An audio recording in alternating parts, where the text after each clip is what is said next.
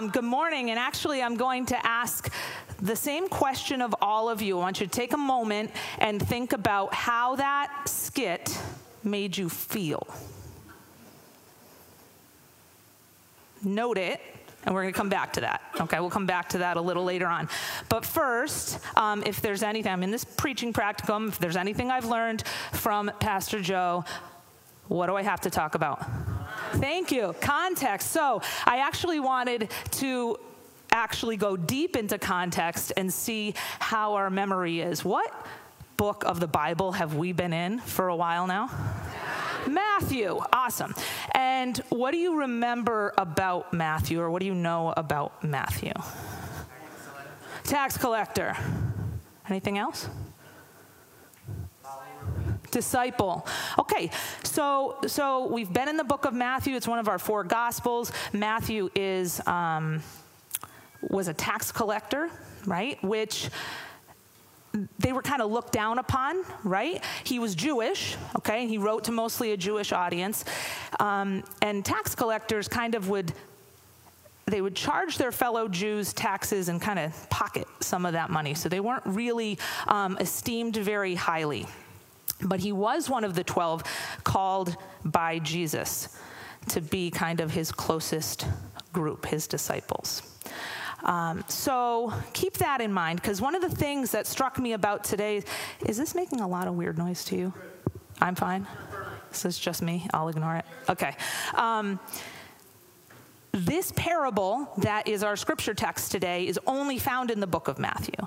So whenever that happens, I often think, what is it about this particular teaching of Jesus that maybe struck a chord with Matthew that he decided to include it in his gospel text?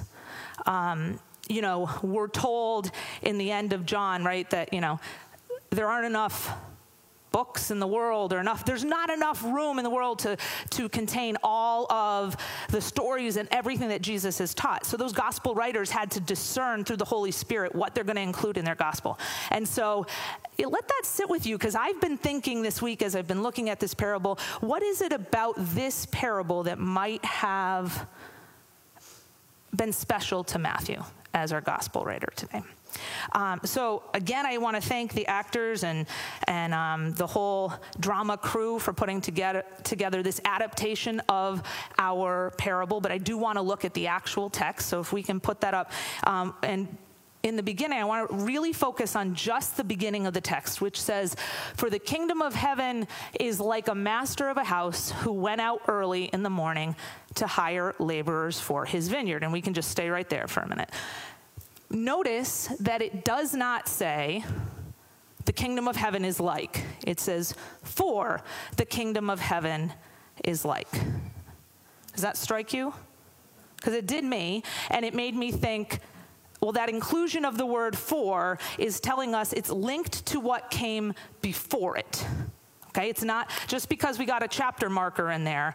In the span of how this played out and Jesus talking to his disciples and his audience, this is picking up where we left off with last week's sermon and last week's scripture in Matthew 19. So let's get more context. Who remembers what the sermon was about last week? You can't answer. Okay, that was part of it, right? So the rich young ruler was part of it. I'll give you a hint. Pastor Joe used a prop of having the wheelchair come up and Catherine got in the chair. Did you remember that? Okay.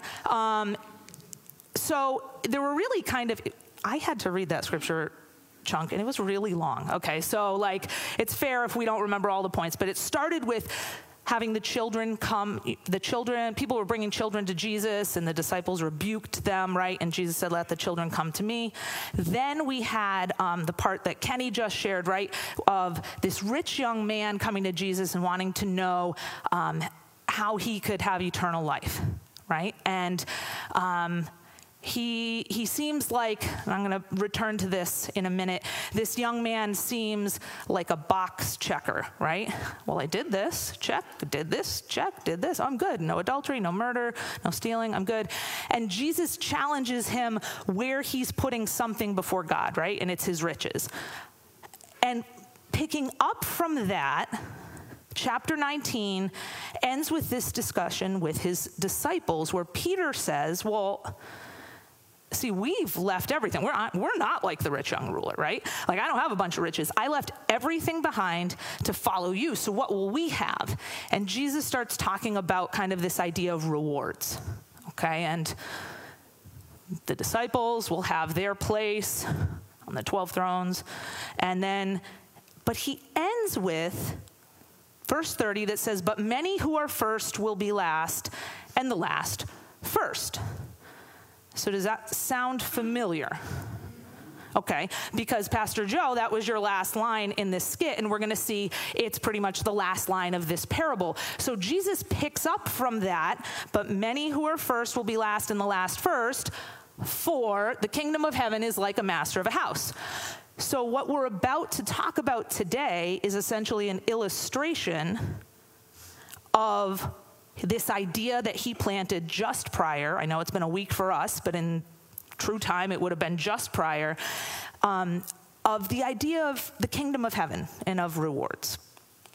Okay, so let's look at the whole thing. I'm going to read the whole scripture. For the kingdom of heaven is like a master of a house who went out early in the morning to hire laborers for his vineyard.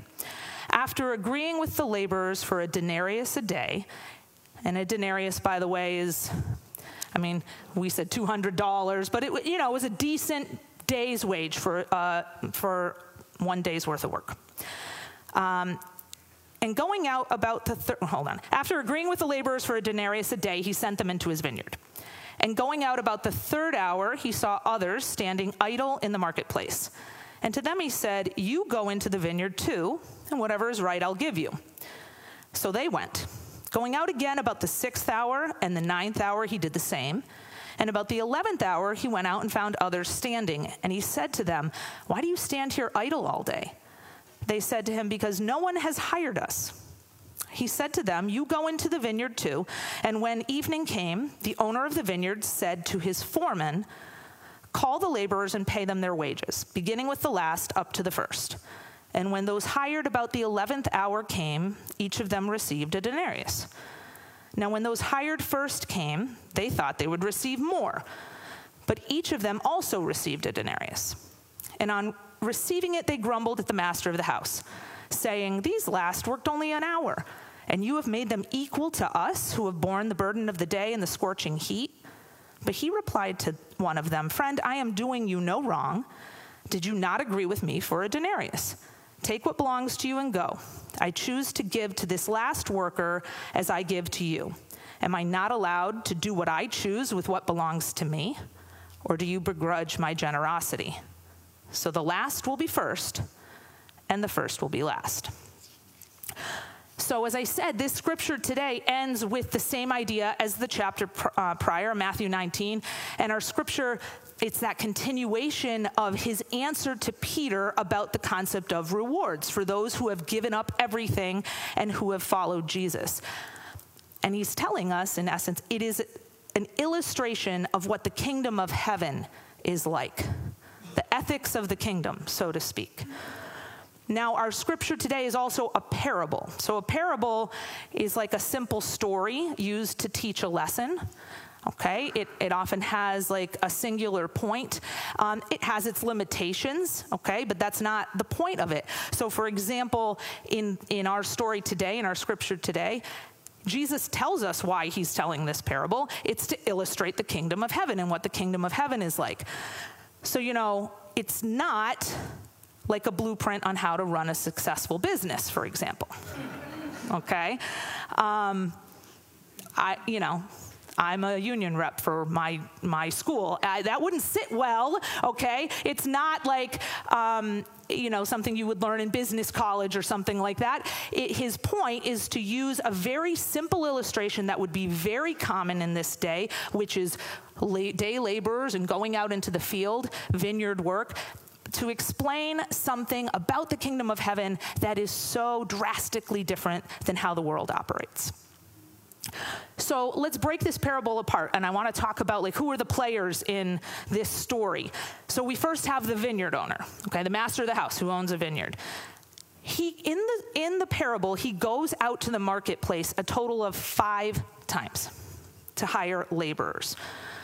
So in the scripture text, notice they mention another person, his foreman, okay?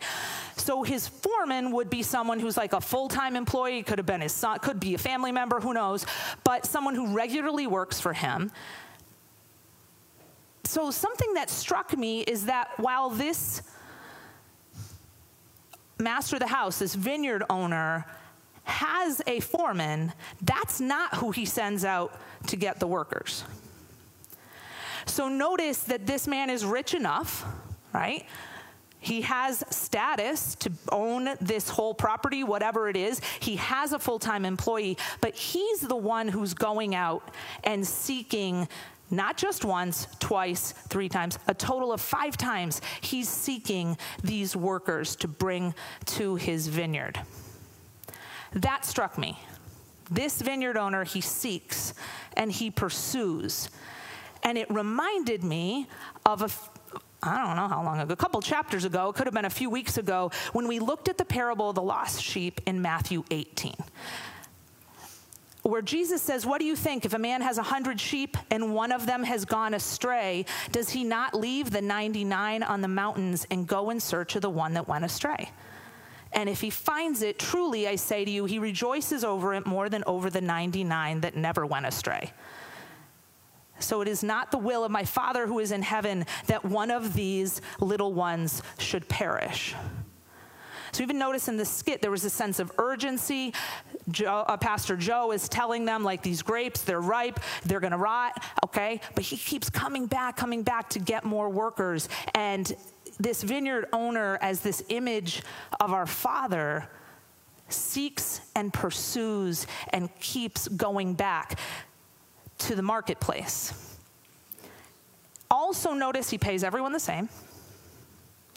And he makes the point of saying, it's all his, right? It's his vineyard, it's his money, and he's going to do what he wants with it. Okay, so keep that in mind. Now, also in our parable, we have these day laborers, and we can kind of break them into 2 groups.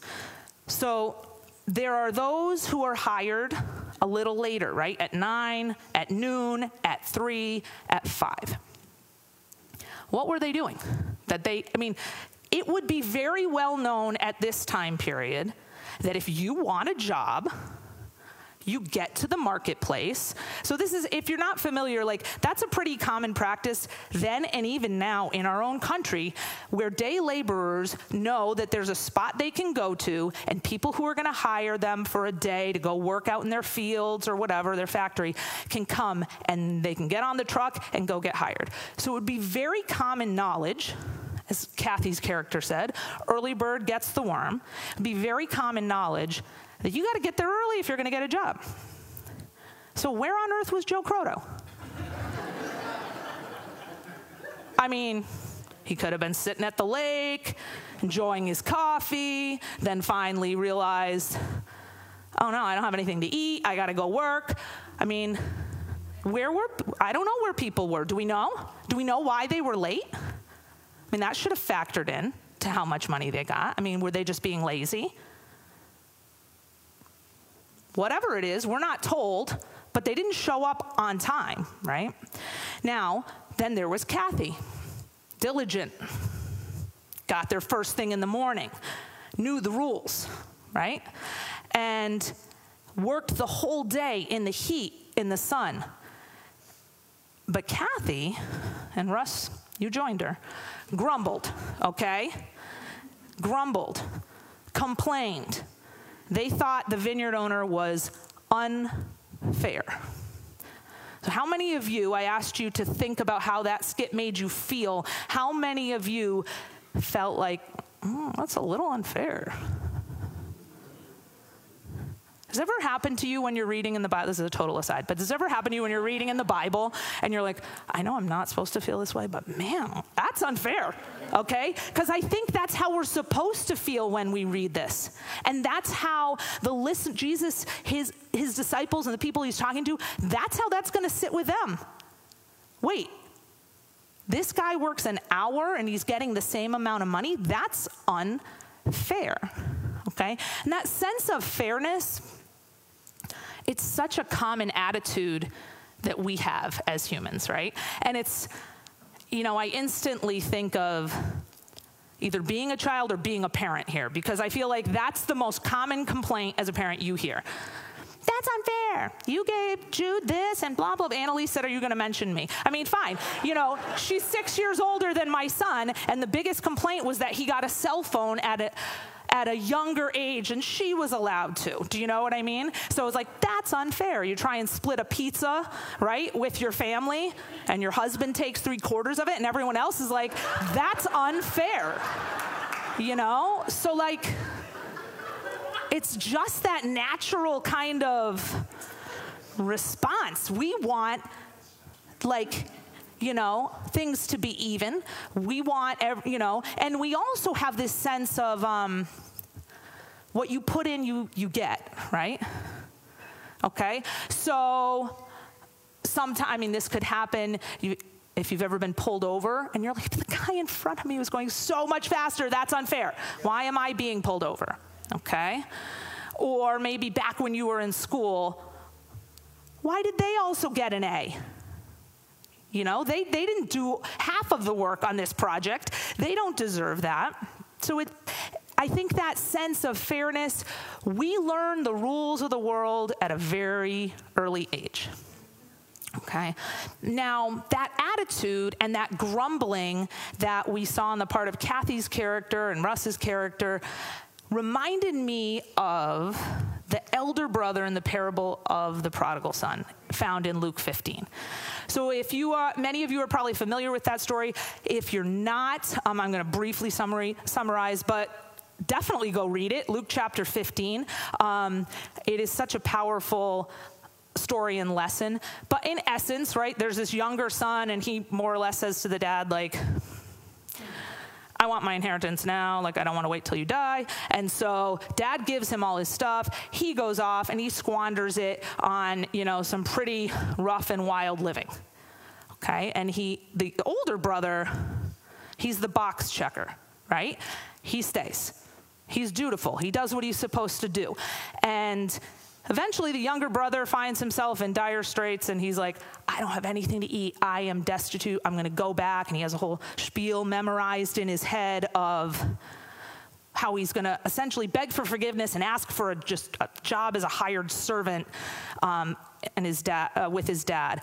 But that's not the reception he gets, right? When he comes home, his dad rejoices, puts a robe on him, throws a party. His son is home. It's like that lost sheep parable, right? That the dad is just overjoyed. But who's not overjoyed?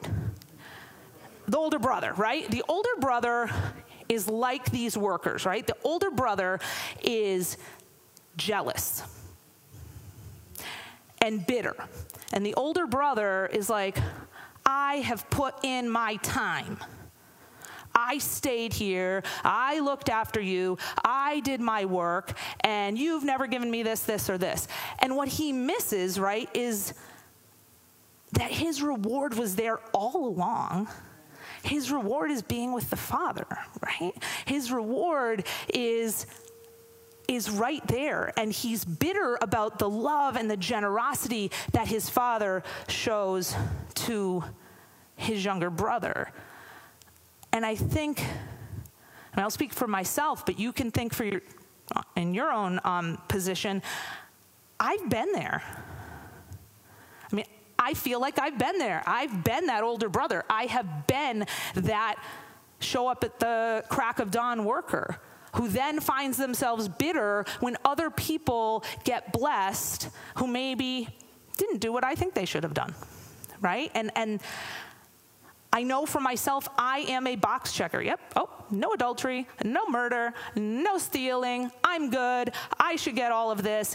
And that's not how it works. And I think that sometimes,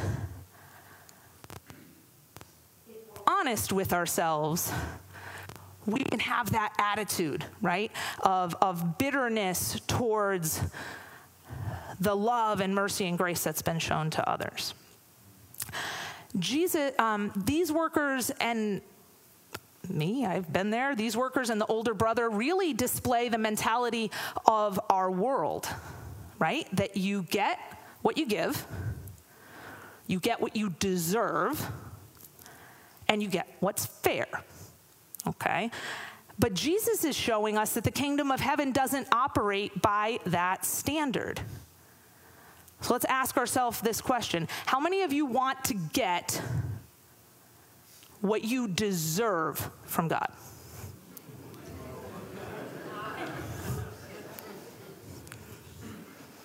That was a question I asked myself this week. Okay, I want to grumble. Do I really want to get what I deserve from God? Because we're told in Scripture what we deserve. Romans 3:23 says, "For all have sinned and fall short of the glory of God." And in 6:23, it says, "For the wages," what are the wages? Am I going to get a denarius? Am I going to get the $200? What are the wages? Death. The wages of sin is death. That's what I deserve. The story, though, speaks of amazing generosity for those who work only an hour. They don't get what they deserve. They get far more.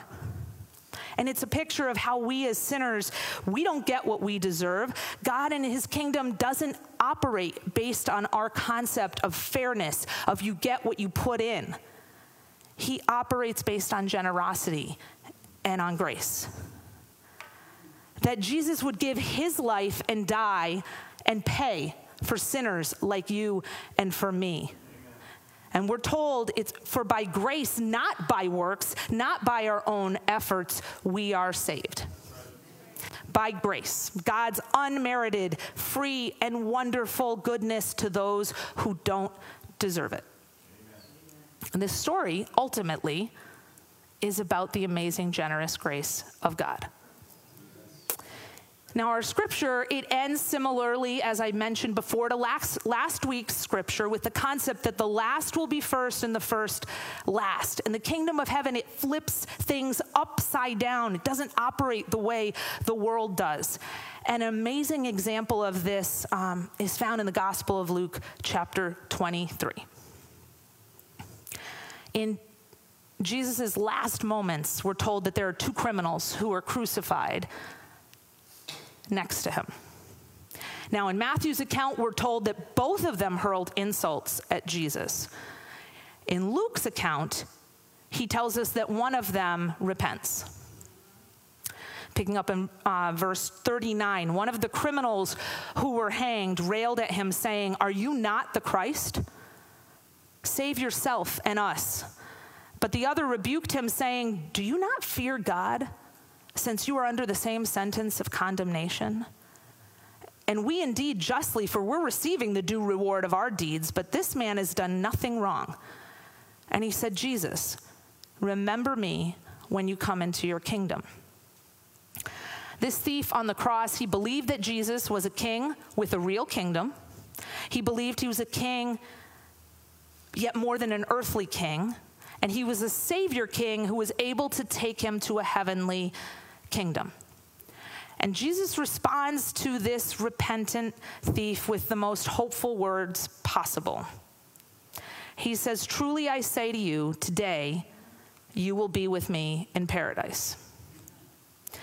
So a thief who woke up in the morning, having lived a life contrary to God's will, having lived a life of taking advantage of other people, a thief who woke up that morning on his way to hell, had his eternal destiny changed with a simple plea to the Savior, "Jesus, remember me." And that thief, like the workers who came in at the last hour, was welcomed in and shown irrational, scandalous, overflowing, super generous grace.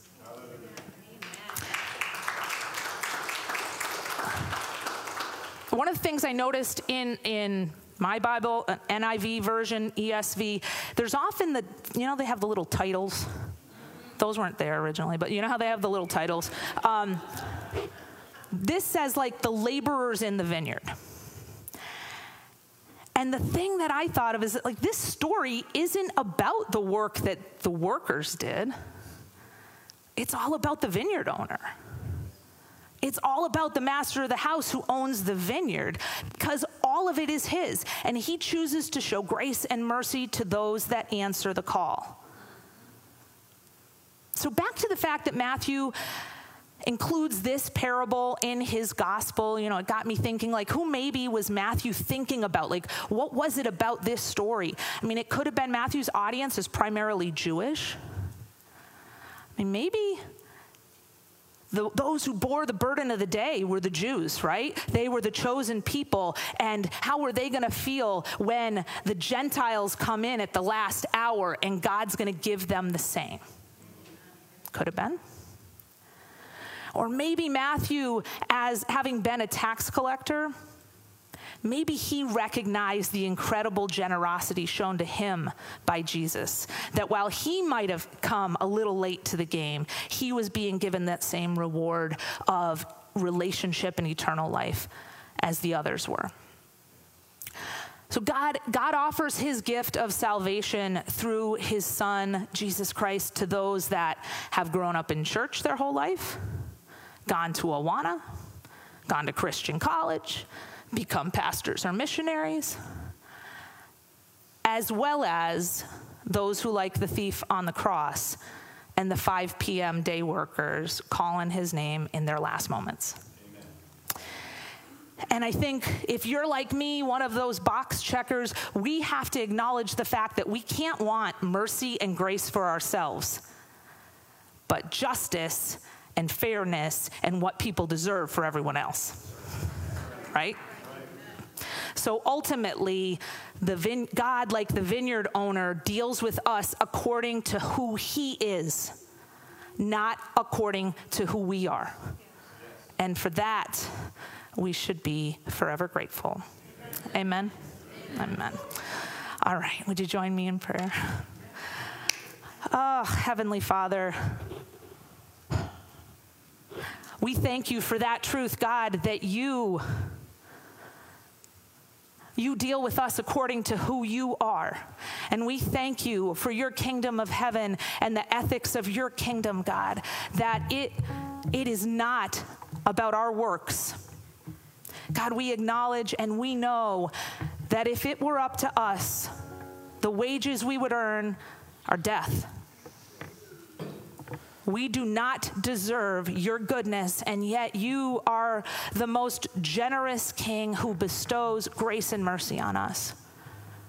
And we thank you for that, God, and we pray each day that you will help us become more and more aware of how that grace operates in our life, and help us reflect that grace and extend that grace to others, God. Lord, we thank you for being here with us this morning. And we ask, God, even now that you will be with the kids as they're learning this same message, God. Help them learn about who you are as the vineyard owner and your heart. We love you, Lord, and we thank you for that most amazing, generous grace. In Jesus' name we pray. Amen.